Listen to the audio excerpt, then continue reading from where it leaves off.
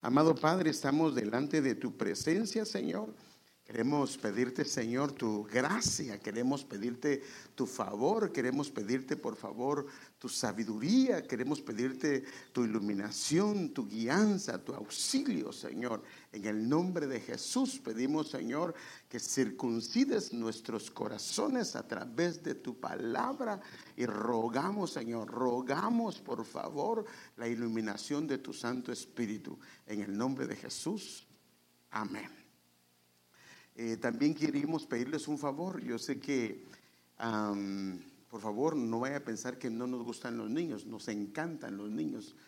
Pero yo he estado viendo de que algunos niños, como no todavía tienen un año para pasarse allá, están un poquito inquietos, y a los que están allá atrás a veces no les permite concentrarse.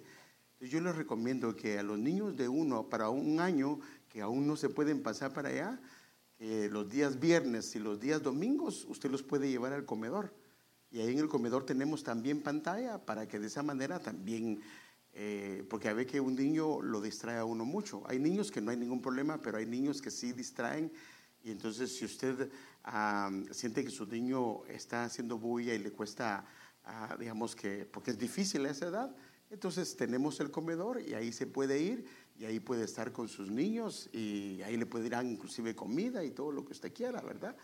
Si es que no lo puede llevar allá. Ahora, los que tienen de 1 a 5 años, dejarlos acá no es correcto, porque ya tenemos un lugar donde pueden llevar a los niños. Entonces les recomiendo que lleve sus niños ahí, por favor. Amén. Bueno, esta es una indicación pastoral. Y ya después de esta, déjeme entrar con la palabra. Bueno, como sabe, he empezado un tema los días miércoles que se llama las ministraciones espirituales sobre Cristo y su cuerpo, que es la iglesia.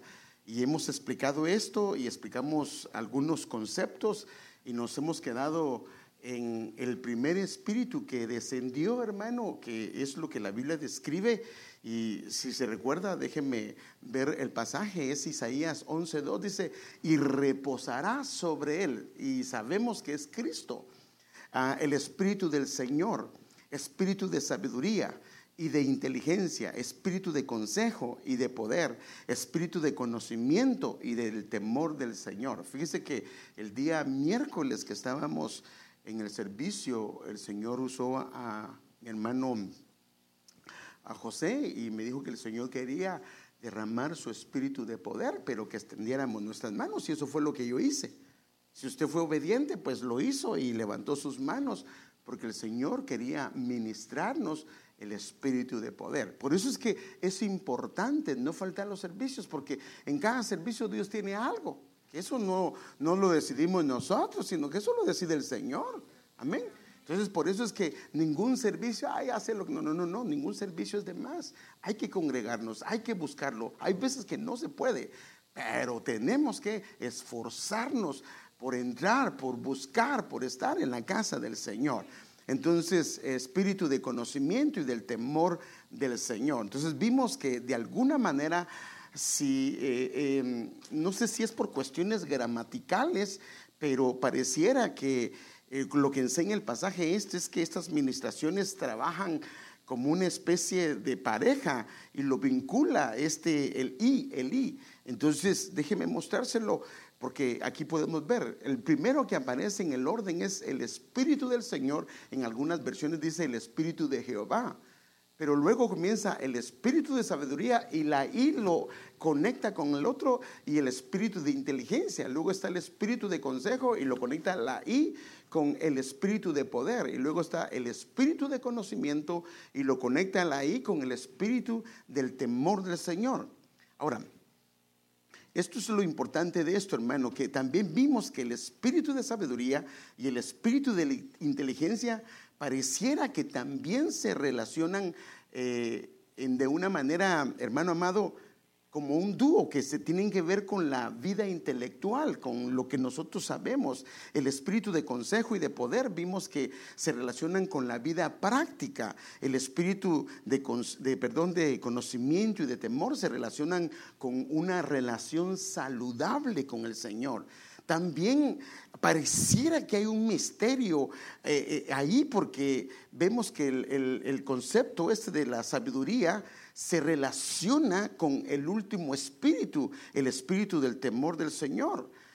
Como vimos, se recuerda, vimos que se relaciona el espíritu de sabiduría con el espíritu del temor del Señor. Es increíble cómo la Biblia lo describe. Déjenme ver también al espíritu, eso también lo vemos, el espíritu de inteligencia con el espíritu de conocimiento. Esto es que estos trabajan como en parejas, y a la vez se relaciona el primero con el último y el penúltimo con el otro.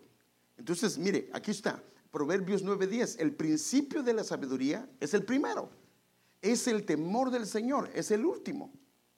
Entonces, ¿cómo se relaciona? El principio de la sabiduría es el temor del Señor. Y ahora viene la otra pareja y dice, y el conocimiento del santo es el penúltimo, se relaciona con el segundo, es inteligencia.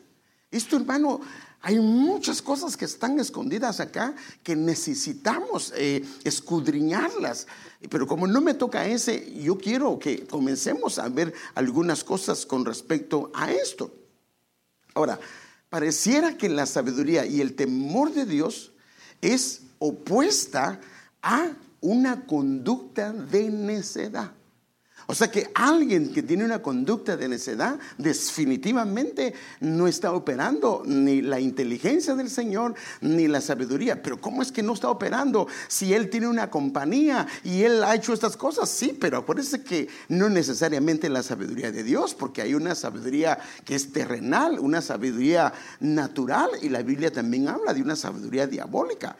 Y sí, la Biblia habla que podría ser que nos haga falta sabiduría. Por eso es que la Biblia dice que si a alguien le falta sabiduría, que la pida a Dios. Entonces, la falta o lo opuesto de un camino de sabiduría sería un camino de necedad. Y esto lo vemos en Proverbios 1:7.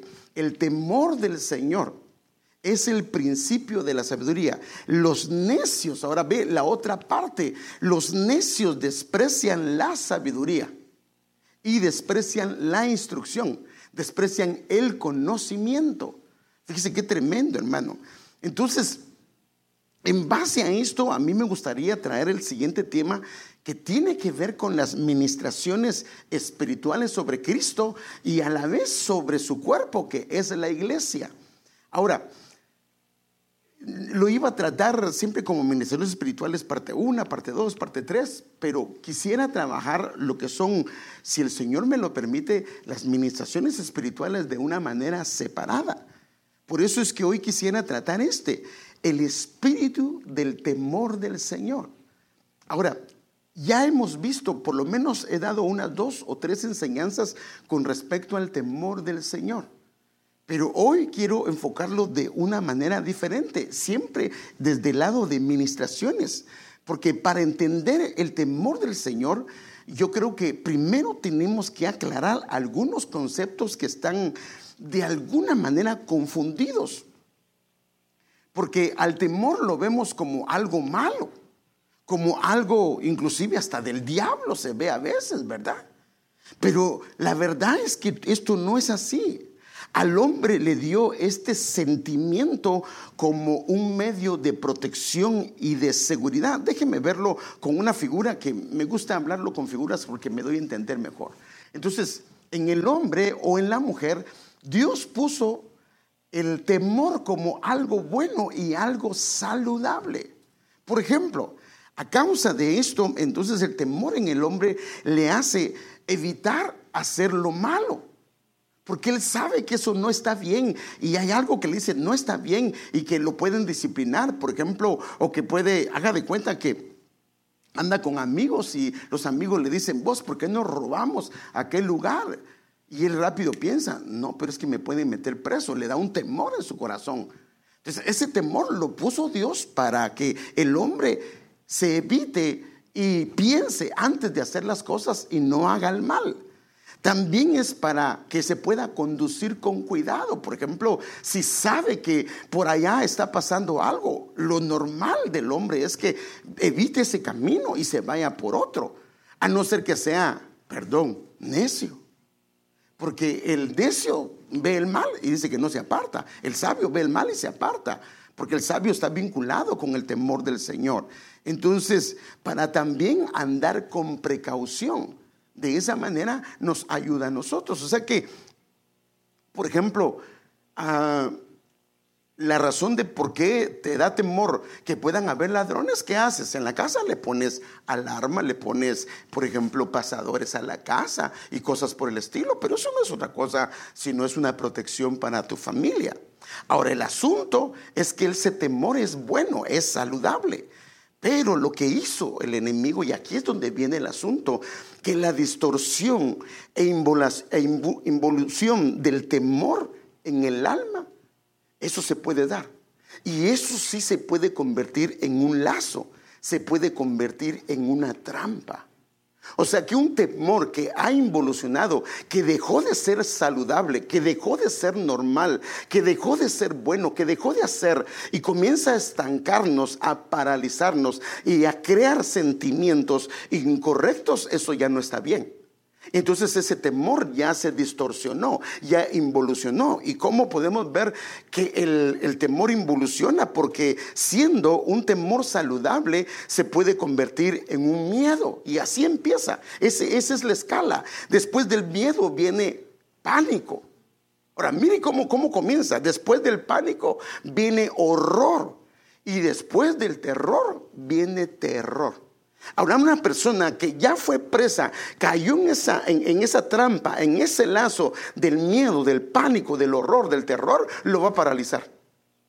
Lo va a hacer, hermano amado, vivir temeroso todo el tiempo, miedoso todo el tiempo, todo le da miedo. O sea, no puede ver noticias, ni le conviene ver noticias porque se espanta. El que no tiene temor dice, ya el Señor viene pronto. El temeroso ya no quiere salir de casa. Entonces, déjenme ver, por ejemplo, un versículo donde de alguna manera se ven todos estos, o la mayoría de estos temores involucionados. Mire Isaías 21 del 3 al 4 en la versión de las Américas dice: por esta razón mis lomos están llenos de angustia. Los lomos es esta parte de acá. Y el problema es que los lomos también hablan de la descendencia, hablan de la fuerza, hablan de la vitalidad. O sea que una persona que comienza a ser presa del miedo, comienza a perder su vitalidad y comienza a afectar a su descendencia. Mire, dolores se han apoderado de mí como dolores de mujer de parto. Estoy confundido, que no oigo. Entonces comienza a pasar algo, comienza a haber confusión, y una de las cosas que comienza a inhabilitarse es el sentido del oír. Tan aterrado que no veo, ya no oye y tampoco puede ver. Desvaría mi mente. Entonces su mente comienza y se deja guiar por lo que están diciendo, por los vientos de doctrina, por los vientos de temores, por muchas cosas, y el espanto me sobrecoge. El anochecer que anhelaba se me convirtió en terror. ¡Wow! Entonces vemos que el temor es saludable, puesto por Dios, pero puede involucionar. Y ahí es donde tenemos que evaluarnos nosotros. ¿Dónde estamos? ¿Dónde estamos? ¿Qué es lo que está pasando con lo que nos pasa? Entonces fíjese, pues, mire esta versión. Mire, así es de que si le duele el estómago porque su esposa no le ha dado comida en todo el día, pues esa es otra cosa. Ponga en orden la casa. ¿Ven? Pero si está bien comido y le duele mucho el estómago, bueno, habría que, o también puede ser que su esposa sabe que le echó, pero bueno, esa es otra cosa. Bueno, mire, mi estómago me duele y me arde de dolor. Mire lo que produce el temor involucionado, hermano. Me dominan agudas punzadas de angustia como las de una mujer de parto. Me desmayo cuando oigo lo que Dios se propone hacer. O sea que el oír que vienen cosas, en vez de alentarse que el Señor viene pronto, lo ponen mal. Tengo demasiado miedo para mirar. La cabeza me da vueltas y se me acelera el corazón. Anhelaba que llegara la noche, pero ahora la oscuridad me da terror. Wow. Entonces tenemos que evaluarnos dónde está nuestro corazón. Y por eso es que quiero hablar del espíritu del temor del Señor. Ok, Entonces el temor humano distorsionado en el alma se vuelve un lazo, se vuelve una trampa. Pie de imprenta, déjeme enseñárselo. Proverbios 29-25 en la versión BNC dice: el temor del hombre es un lazo. O sea que lo amarra a una situación, lo amarra a una condición y no lo deja salir de ahí. Miren, hermanos, es increíble lo que pasó con la pandemia. Yo recuerdo que el primer servicio que íbamos a hacer, porque era un servicio que se nos abrió las puertas para podernos congregar, yo estaba penado cómo íbamos a hacer para que la gente pudiera venir, porque le iba a tener que decir a la mayoría de gente que no, porque no permitían más que 100 personas. Y me quedé asustado que la gente no vino, porque tenía temor. Así le pinten de otra manera, era temor, hermano, temor. Si es precaución está bien, pero hermano, ¿acaso no venimos a adorar al Señor? Entonces, fíjese, pues, el temor del hombre es un lazo, una trampa peligrosa. Pero el que teme, mira, entonces ahora mire aquí, el que teme al Señor, ¿cómo está? Está seguro. Esto fue lo que le pasó a Job. Y fíjese que es un ejemplo de lo terrible que hace el temor. Déjenme enseñárselo, hermano. Job 3:25-26. Pues lo que temo, mire, ¿qué es lo que pasa cuando el temor comienza a estar ahí? Viene sobre mí. O sea que el temor como que es un acto profético que hace que aquello suceda, y el enemigo se da cuenta que por ahí es nuestro lado y por ahí nos va a atacar.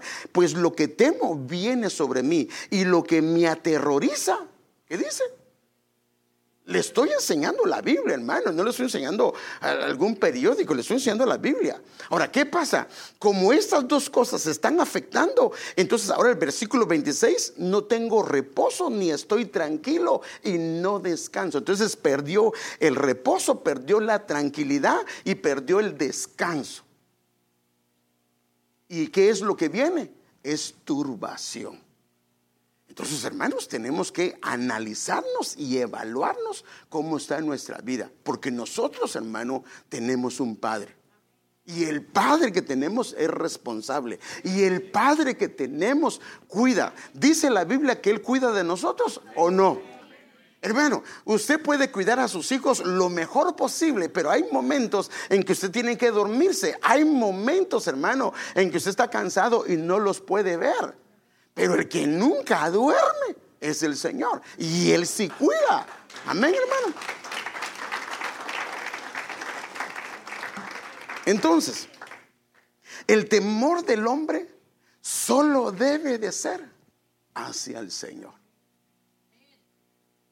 Mire, yo ya le he contado, hermano, y el Señor me lo enseñó a mí, porque yo me pasó algo parecido, de que tenía temor en mi corazón que me despidieran, y efectivamente eso fue lo que pasó en mi trabajo. Pero aprendí, y a partir de ahí un versículo se me hizo rema a mí: no temeré lo que me puede hacer el hombre. Lo que el hombre te puede hacer es solamente con el permiso y la autorización de Dios. Sin el permiso no se puede. Entonces lo que el Señor nos está diciendo es que nuestro único temor debe de ser solamente al Señor. Mire, yo sé que a veces necesito llevarlo a la oficina porque necesito hablarle algunas cosas, pero ¿por qué razón su corazón comienza a temblar? ¿Acaso yo no soy como un padre que a veces necesito corregir algunas cosas? Es más, a veces tal vez te voy a dar una buena noticia, y por eso me dice mi esposa: nunca le digas 3 días antes que los vas a hablar, porque los vas a poner a temblar. Pues sí, ¿y por qué le voy a tener que decir algo malo? Pero ¿cómo? Y la mente comienza: no, es que saber, me van a regañar, ¿sabe? Y nada que ver. Entonces, nuestro único temor no debe ser a ningún hombre, hermano, solo al Señor. Respeto tenemos que tener hacia el hombre, pero a nuestro temor se lo debemos solo al Señor. Mire cómo lo dice este pasaje, Isaías 8:13, me encanta este: santifiquen al Señor de los ejércitos, y solo a Él, que Él sea para ustedes la única razón de su temor. Wow, hermano. Nada debe de ser un temor para nosotros, porque nosotros tenemos Padre. Que Él sea la única razón de su temor. Hermanos, si nosotros comenzamos a entender, a comprender y a practicar esto, hermanos, ya el enemigo no nos va a poder espantar. Miren, el enemigo sabe, la Biblia dice que anda como león rugiente, o sea, que anda alrededor haciendo. ¿Y rugido qué es? Es, te voy a hacer esto, te va a pasar esto y todo eso. Pero eso solo es rugido, pero no nos puede tocar. Claro, a no ser que abramos puertas. Pero aún para abrir puertas, el Señor le dijo a Pedro: Pedro, te han solicitado para zarandearte. Pero tienen que pedirle, aún a eso tienen que pedir permiso al Señor. Por eso es que usted y yo, cuando hacemos algo incorrecto, lo que tenemos que hacer es venir al Señor, pedirle perdón, y se cierra toda puerta. Amén. Entonces, esto es importantísimo, hermano, que nosotros lo entendamos, hermano. Él es debe de ser la única razón de nuestro temor. Entonces, el temor del Señor es la medicina para un temor saludable. Un temor saludable. Y aquí es donde yo quiero llevarlo, porque yo quiero tratar sobre la administración del espíritu del temor del Señor. Pero no tiene nada que ver con lo que nosotros pensamos a veces de temor o de pánico, sino el temor del Señor tiene que ver con la reverencia hacia Él, la manera de conducirnos hacia Él. Miren, hermanos, yo he entendido algo, hermano. Usted y yo somos capaces, perdón lo que le voy a decir, de hacer las peores barbaridades que puedan haber. La única razón que no la hacemos es cuando el temor del Señor opera en nosotros. Pero sin el temor del Señor, por eso es que hay gente siendo creyente que hace cosas que no se diferencia de un impío, porque el temor del Señor lo ha perdido. El temor del Señor es el que nos guarda, pero también el temor del Señor es el que ayuda a nuestros hijos. Y por eso es que el temor del Señor es una medicina para que siempre haya un temor, pero saludable, un temor, pero reverente. Mire qué dice este pasaje, Proverbios 19:23. El temor del Señor, mire cómo lo dice, hermano, es fuente de vida. Da vida. Este no trae pánico, este no trae terror, este no trae horror. No, es fuente de vida. ¿Y qué dice? Y nos hace vivir ¿qué? Tranquilos. ¿Y libre de qué? De temores. O sea que la medicina para vivir libre de temores y estar tranquilo aún en situaciones difíciles es el temor del Señor, y se convierte en una fuente de vida. Entonces, el temor del Señor es la llave que Dios nos ha dado para relacionarnos y guardarnos para Él. Por eso es que podemos decir, hermanos amados, de esta manera: el espíritu del temor del Señor ministra sobre el espíritu humano el temor reverente. El temor reverente. Hermano, si el temor reverente está operando en nosotros, aún hasta para orar vamos a tener cuidado. Porque hay muchas oraciones que no son contestadas porque de alguna manera son oraciones, hermano amado, desafiantes hacia el Señor. Perdóneme, yo con mucho respeto lo digo, hermano, y he oído oraciones, pero yo tengo temor en mi Señor al reclamarle algo a Él. ¿Quién soy yo para reclamarle, hermano?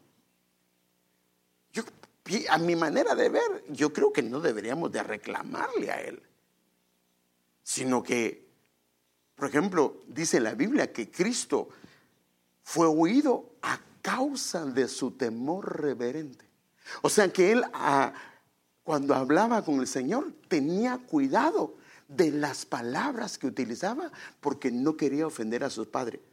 Pero claro, nosotros no tenemos problema cuando todo está bien, pero ¿qué cuando le pasó a algún hijo? ¿Qué le pasó cuando a alguna hija? ¿Qué cuando el negocio se cayó? ¿Qué cuando hubo padre? Y entonces comenzamos, hermano, y ahí es donde el temor reverente nos hace que nuestra boca se cierre y no diga algo que le ofenda al Señor. Porque así dice la Biblia, que Cristo, por lo que padeció, hermano amado, Él fue oído a causa de su temor reverente. Y qué hermoso es cuando comenzamos a movernos, a menearnos. Y aún, hermano, fíjese, hasta para hablar con los hermanos, tenemos cuidado de lo que vamos a decir. Porque sabe que nuestras palabras también son un lazo. ¿Sí sabe eso? Las palabras también son un lazo. Y a veces soltamos cosas, hermano. Y si sientes o siento que solté cosas, hay que pedirle perdón al Señor. Entonces, la administración del espíritu del temor del Señor es para que haya un temor reverente. Mire cómo dice Job 28:28. Y dijo al hombre: he aquí que el temor reverente es la sabiduría, y el apartarse del mal, la prudencia. Entonces, necesitamos ver la perspectiva bíblica sobre lo que significa, sobre el concepto de lo que es el temor del Señor. Porque, por eso dije, cuando se habla de la palabra temor, hay una distorsión de esto, pero necesitamos ir por eso a la Escritura para ver cuál es el concepto bíblico. Y yo voy a ver algunos conceptos hoy con usted. Mire, primero, el temor del Señor, una de las características es que es limpio. Es limpio, es puro, dicen otras versiones. O sea que sus intenciones siempre son puras. ¿Y qué hace? Que permanece para siempre.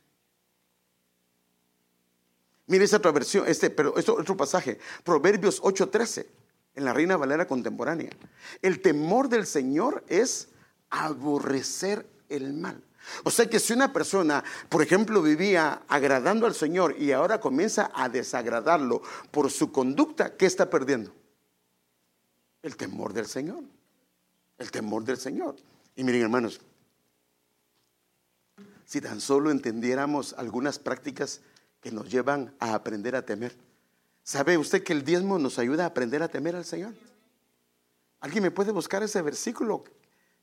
Hay un versículo que dice que cuando tú diezmas, para que aprendas a temer al Señor. El temor del Señor, lo va a ver, es un tesoro cuando se llega a hacer y habitar en nuestro corazón a través de la administración del Espíritu del Señor. Hermano, mire, se vuelve un tesoro. Y eso es lo que hace el temor del Señor. ¿Y cómo se recibe? Hay varias maneras.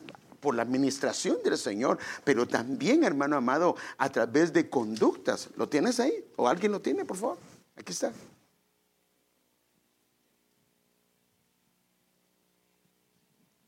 Dice en Deuteronomio 14:23, dice: y comerás en la presencia del Señor tu Dios, en el lugar que Él escoja para poner ahí su nombre, y el diezmo de tu grano, de tu mosto y de tu aceite, y los primogénitos de tus vacas y de tus ovejas, para que aprendas a temer siempre al Señor tu Dios.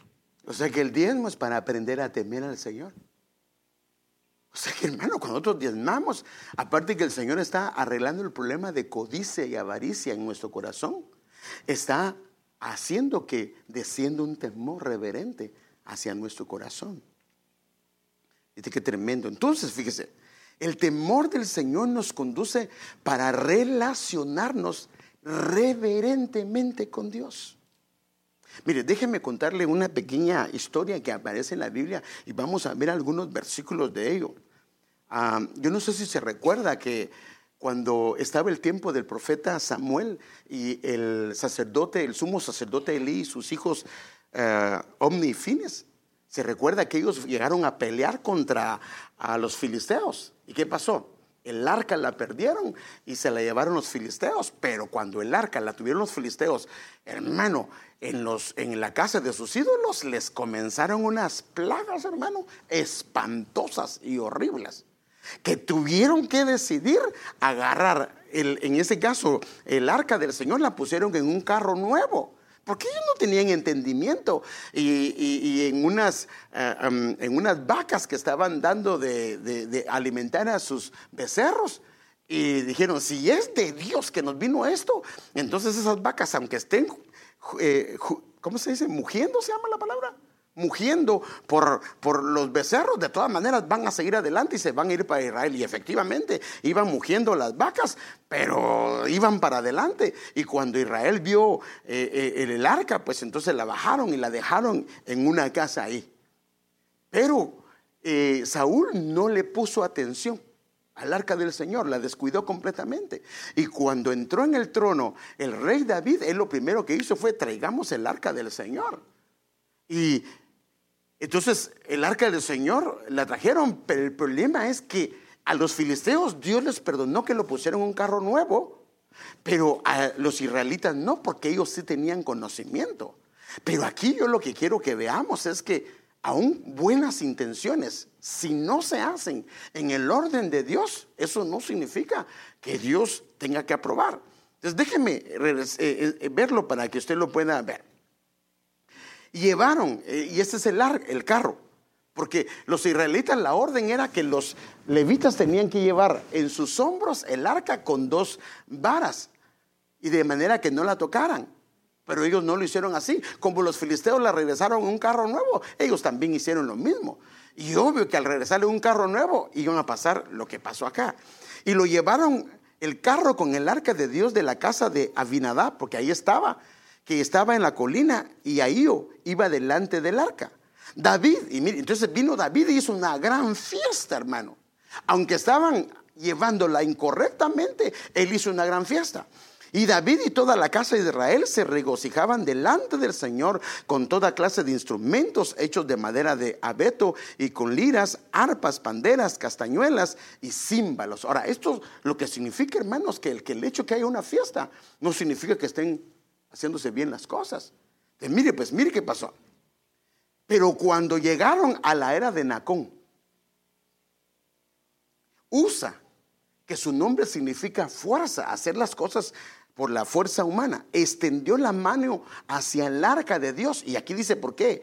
Y la sostuvo porque los bueyes casi se volcaron. En otras palabras, iban los bueyes con el arca, y cuando pasaron en una piedra, el arca se iba a caer, y Usa, por instinto, mete la mano y la detiene. Pero mire qué pasó, hermano. Cualquiera, ¿qué hubiéramos dicho nosotros? Ay, qué bueno que estabas ahí, que la agarraste. Eso hubiéramos dicho nosotros. Hasta David pensó mal. Pero mire, con Dios. Y se encendió la ira del Señor contra Usa. Entonces, ¿qué la hubiera dejado caer? Porque el problema es que a veces nosotros tratamos al Señor como un ídolo. Pero Él no es un ídolo. Entonces el asunto aquí es que viene y se encendió la ira del Señor contra Usa, y Dios lo hirió ahí por su irreverencia. O sea, el haberla tocado, por no tener el temor en su corazón. Fíjate qué tremendo, era un levita que conocía la palabra del Señor, pero no tenía reverencia, y la irreverencia lo llevó a hacer algo incorrecto. Aunque parecía bueno, aunque se miraba lo apropiado, pero delante de Dios no. ¿Por qué? Porque lo estaba tratando como un ídolo. Y lo hirió, y Dios lo hirió ahí por su irreverencia, y ahí murió junto al arca de Dios. Y David se enojó mucho, hermano. ¿Pero con quién cree que se enojó? Con el Señor. Porque él vio el plano natural. Dijo, pero padre, si se iba a caer. Y él metió la mano para que no se cayera. Entonces, él entendió, hermano. Y fíjese. Entonces David se enojó, se irritó, se enfadó, se disgustó. Esto lo puede ver en otras versiones. Quedó indignado. Porque el Señor había estallado en ira contra Usa. Y llamó a aquel lugar Pérez Usa hasta el día de hoy. Pero ya cuando reflexionó, porque él mismo dijo, esto nos pasó porque nosotros no hicimos la traída como Dios ha ordenado a los levitas. Y ya la trajeron en el orden que es. Pero esto también le sirvió a él. Miren, hermanos, a veces Dios permite que pasen cosas para que nosotros tomemos temor de lo que está pasando. Pero vemos lo que está pasando y no tenemos temor. Eso se llama necedad. Fíjese, a él como el arca la iba a llevar a su casa para que tuviera cuidado. En otras palabras, para que fuera responsable con la presencia del Señor. Hermanos, Nosotros, cuando nos identificamos en nuestros trabajos como creyentes, como hijos de Dios, debemos de tener cuidado. Porque cuando hablan, ¿de quién van a hablar? No solo de usted, o no solo de mí. Van a hablar del Señor, hermano.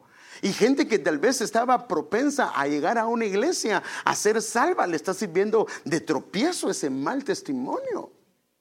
Y entonces David tuvo temor del Señor aquel día a causa de lo que vio. Se le quitó y se dio cuenta que le habían regado.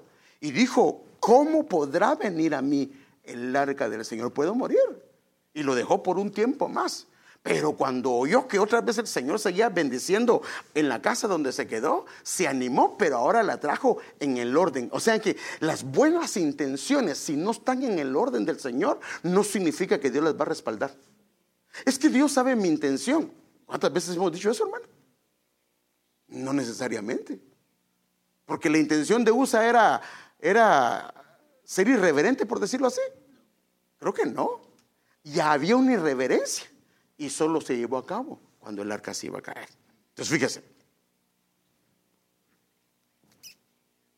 Miremos cómo opera el temor del Señor en que el alma del Hijo de Dios. Por eso, hermanos, es que tenemos que suplicarle al Señor. Que hoy quiero que hagamos eso, hermano, que pidamos la administración del Espíritu del Señor, porque ahí viene el espíritu del temor reverente, más lo que el Señor nos enseña que debemos de hacer para que aprendamos el temor del Señor. Pero es importante esto, hermano, porque podemos ver la riqueza que hay en el temor del Señor. Mire, ahora pues, que el temor del Señor esté sobre todos, sobre ustedes.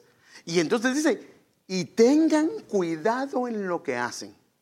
O sea que cuando el temor de Dios está, comenzamos a tener cuidado en la manera que nos conducimos, en la manera que hablamos, en la manera que conversamos, en la manera que hacemos lo que hacemos. Porque como decía un hermano, y él tiene razón. A veces yo me escondo de usted, me escondo del hermano. Pero hermano, perdóname, es una ignorancia de uno. Porque de Dios, ¿quién se puede esconder? Si el hermano no te mira, la hermana no te mira, pero ¿quién te está viendo?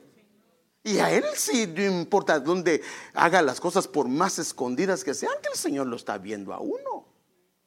Entonces lo importante, hermano amado, es que la ministración del temor trae que tengamos cuidado en lo que nosotros hacemos, en la manera en que nos conducimos. Mire, Dios lo puso a usted y a mí en el vecindario, en el trabajo, en las gentes con las que usted se mueve, para que usted sea luz y una bendición para ese lugar. Esa es la razón por la que el Señor estratégicamente, Él decidió darte ese trabajo, darte ese lugar donde te mueves y operas, para que seas una luz de salvación a la gente que te rodea. El Señor nos hizo para hacer bendición, hermano, y para hacer luz a las naciones, y que donde hay tinieblas lleves la luz del Señor. Pero tiene que ser con responsabilidad. El arca de Dios se debe llevar sobre los hombros con responsabilidad. Amén, hermanos. Y si no, perdóname, es mejor que no diga que es creyente, porque así se deshonra al Señor. Otro, el temor del Señor, ¿qué hace? Prolonga la vida. Ahora, ¿será que la vida de enfermedad? No, yo creo que una buena vida. Hermano, en la Biblia tenemos ejemplos de hombres que murieron, hermano, de larga vida y estaban en sus 5 sentidos. Porque imagínense, perdóneme, hermano, llegar a viejito y berrinchudo. Ay, hermano, eso no es una bendición, hermano. Que tengan que estarlo a uno, casi que le da vara alguien, no, hermano, no puede ser. No puede ser que, no sé, porque entonces no le entró la vejez de la madurez, sino solo se volvió viejo. No, que no lleguemos a viejos, sino que lleguemos a ancianos, pero maduros. Gente que tiene sus 5 sentidos, hermano, que cuando alguien se acerca le da una palabra, y no un viejito berrinchudo, una viejita berrinchuda que por todo está alegando, por todo se queja. Hermano, eso no, hermano. Aunque algunos a veces parecen viejitos, ¿verdad? Porque solo quejándose viven. Bueno, espero que usted no, ¿va? No, eso como dijo el apóstol Raúl, esos allá, aquellos son los incircuncisos. Pero los años de los perversos serán truncados. Mire otro. El amor verdadero perdona el pecado. El temor del Señor, mire qué hace, hermano, aparta del mal a los hombres. O sea que hay algo que no está bien ahí. Mire, perdóneme, hermano, ¿qué es más fácil?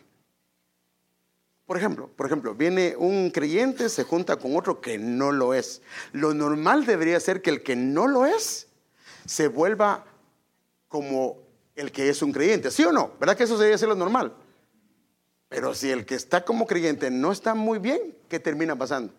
El otro se lo gana, hermano. El otro se lo gana y después él mismo se burla, porque el otro lo llevó a tomar y después le dicen: miren el cristianito cómo está. Y él mismo vos pues no sos aquí, no sos allá. Y él mismo le sirve de burla después. Entonces, no, hermano, el temor del Señor dice: no, perdóname lo que tú digas, pero... Y te aparta de ahí. Dice: no, te aparta del mal. El temor del Señor te aparta del mal. Mire esta otra versión. Este otro pasaje. El temor del Señor conduce a la vida. O sea que lo que hace es conducirnos a la vida del Señor. ¿Para qué? Mire qué hace el temor del Señor. Para poder dormir, ¿qué? Bueno, hay veces que uno no durmió bien por esto o lo otro, pero si llevas días que no duermes satisfecho y que sientes que el anticristo te está siguiendo, hermano, hay algo que no está bien. Porque aquí dice que el temor del Señor conduce a la vida. ¿Y cómo? Para poder dormir satisfecho sin ser tocado. Sin ser tocado por el mal. Otro, mire qué viste en los pies, en las huellas de la humildad, pero también en las huellas donde hay alguien que anda con el temor del Señor. Mire qué camina alrededor de él o qué camina con él. Andan riqueza, anda honor y anda vida. O sea que ese hombre, esa mujer, lo va a rodear. Por eso la Biblia dice que la bendición del Señor te seguirá, te escoltará, te seguirá todos los días de tu vida. Andan riqueza, andan honor y andan vida. Ahora, miren lo opuesto. Lo opuesto es pobreza, es deshonor o vergüenza y de alguna manera una muerte operando. Mire este otro pasaje. Le estoy hablando lo que el temor del Señor. Solo le agarré unos pasajes, no tantos, sino solo agarré unos para que usted vea lo que hace el temor del Señor. En aquel día, Él será tu cimiento seguro y te proveerá de una abundante reserva de salvación, sabiduría y conocimiento. El temor del Señor, ¿qué va a hacer? O sea que el temor de Dios es un tesoro, hermano. Es un tesoro. ¿Por qué? Porque andan las riquezas, andan el honor. Y hermano, Dios no te permite meterte en donde no te debes de meter. Y termino con un pasaje de lo que hace el alma, lo que hace el temor en el corazón. Mire, el que se deleita en el temor del Señor tiene dos cosas que son hermosas. No juzgará por lo que vean sus ojos. La versión NTV dice: no juzgará por las apariencias. Hermano, ¿cuántas veces hemos pecado por juzgar por lo que ven nuestros ojos y lo hemos malinterpretado? O por juzgar las apariencias. Pero aquí dice que el que se deleite en el temor del Señor no va a tener este problema de juzgar por lo que vean o juzgar por las apariencias.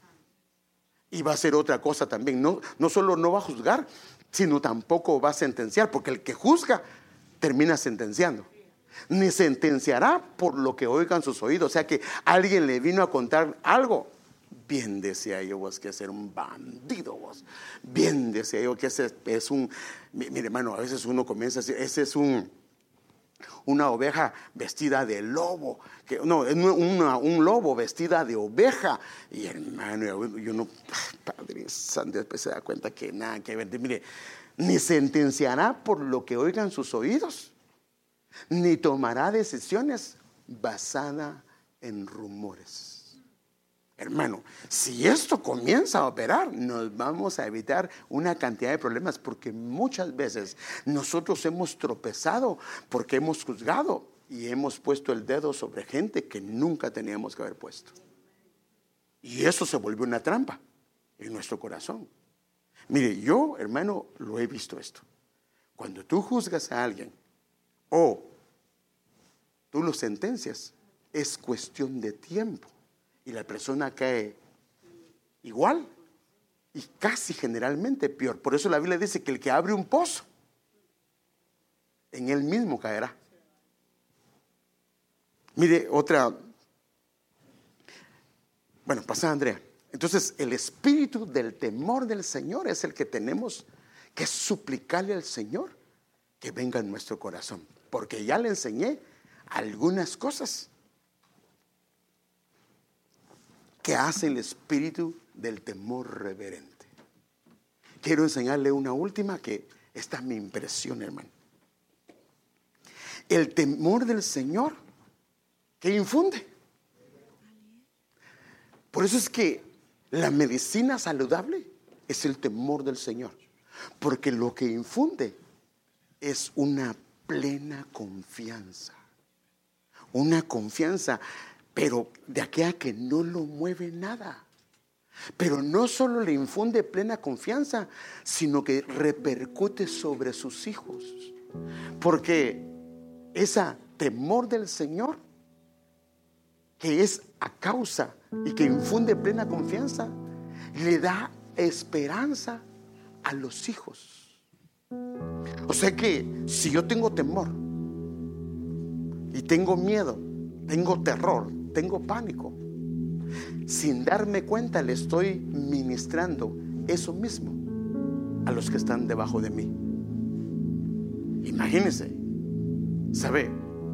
Has sufrido y tal vez has sufrido por esto, pero cuando viene el temor del Señor siendo ministrado, infunde plena confianza y los hijos crecen con esperanza. No se preocupe, mi hijo, el Señor nos va a ayudar.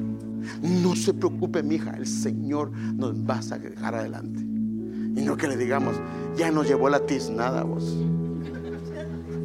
Bueno, así dicen en Guatemala, ¿va? Vos, ya nos fregamos, vos. No, hermano, no.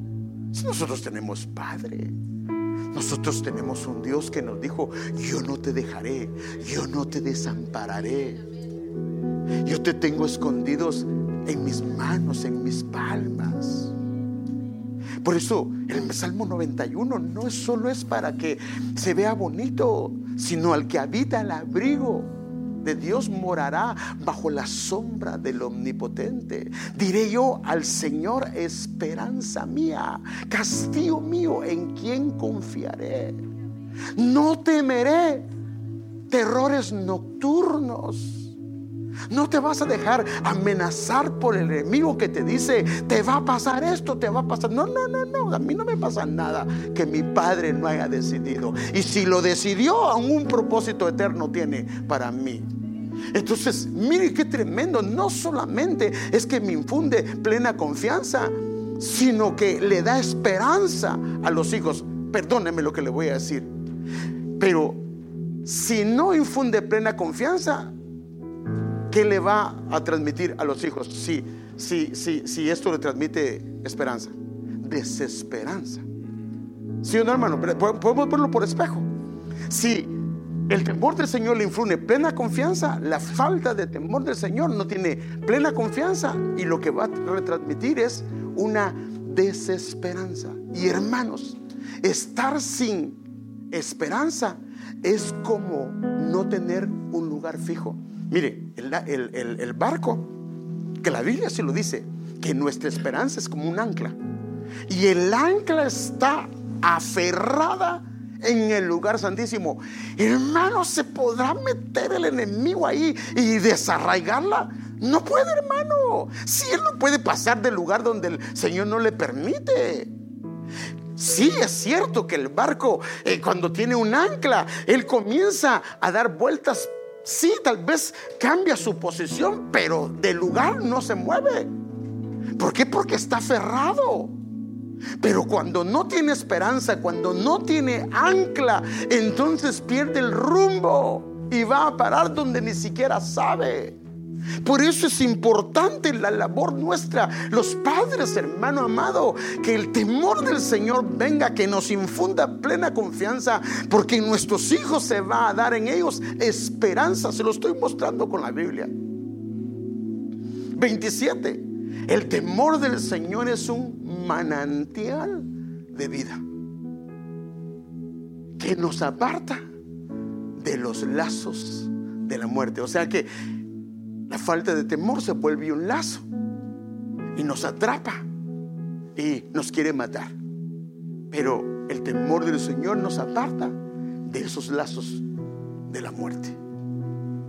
Y yo quisiera que oráramos hoy por esa administración del espíritu del temor del Señor sobre nuestras vidas. Ahora fíjese, si usted lo quiere hacer, me contaba José que el Señor le mostraba que había que poner las manos así, porque cuando uno pone las manos así es como un recipiente y le dice: Señor, aquí estoy, yo quiero recibirlo, yo quiero recibirlo. ¿Y qué le parece si se pone de pie, levantamos nuestras manos y le decimos al Señor que nos ministre con su temor reverente? Queremos una plena confianza, queremos darle esperanza a nuestros hijos, queremos que no haya nada que nos aparte de Él. Señor, hoy venimos delante de tu presencia. Hoy venimos delante de tu presencia, Señor, y queremos pedirte, Señor, lo que dice tu palabra, Padre amado.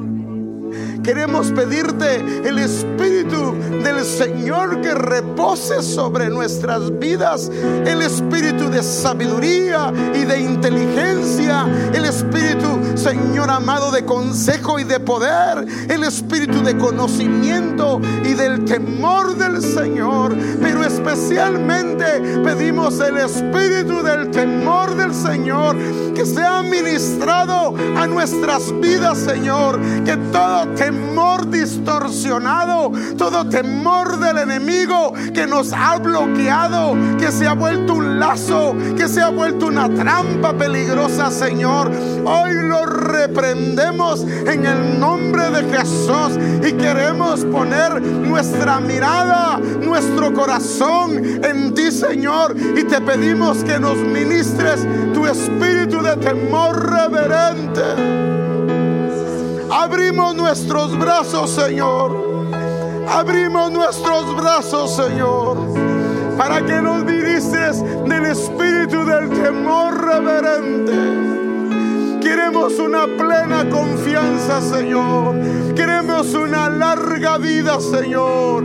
Queremos apartarnos del mal. Queremos que sea un tesoro. Queremos que se alargue la vida, que sea una fuente de manantiales, Señor. Tu temor en nosotros.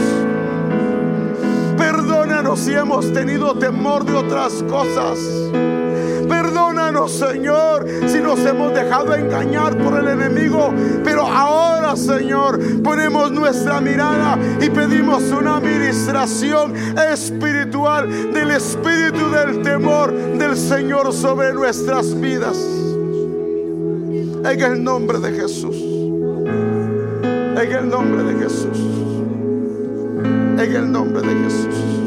Espíritu Santo,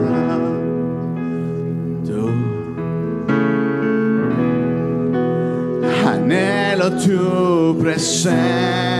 Aleluya. Y con poder y gloria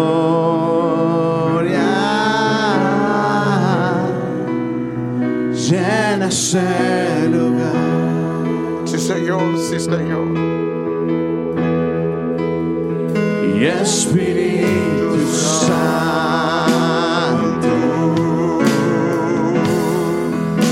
anhelo tu presencia,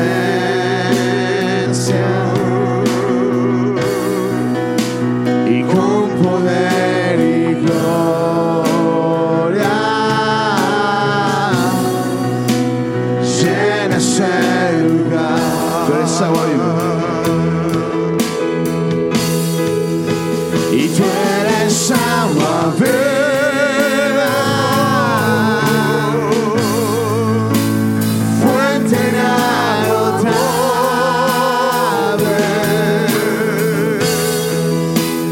consejero y consolador. Toma tú el control. Y tú eres agua viva y fuente inagotable, consejero y consolador. Toma tú el control. Y Espíritu Santo,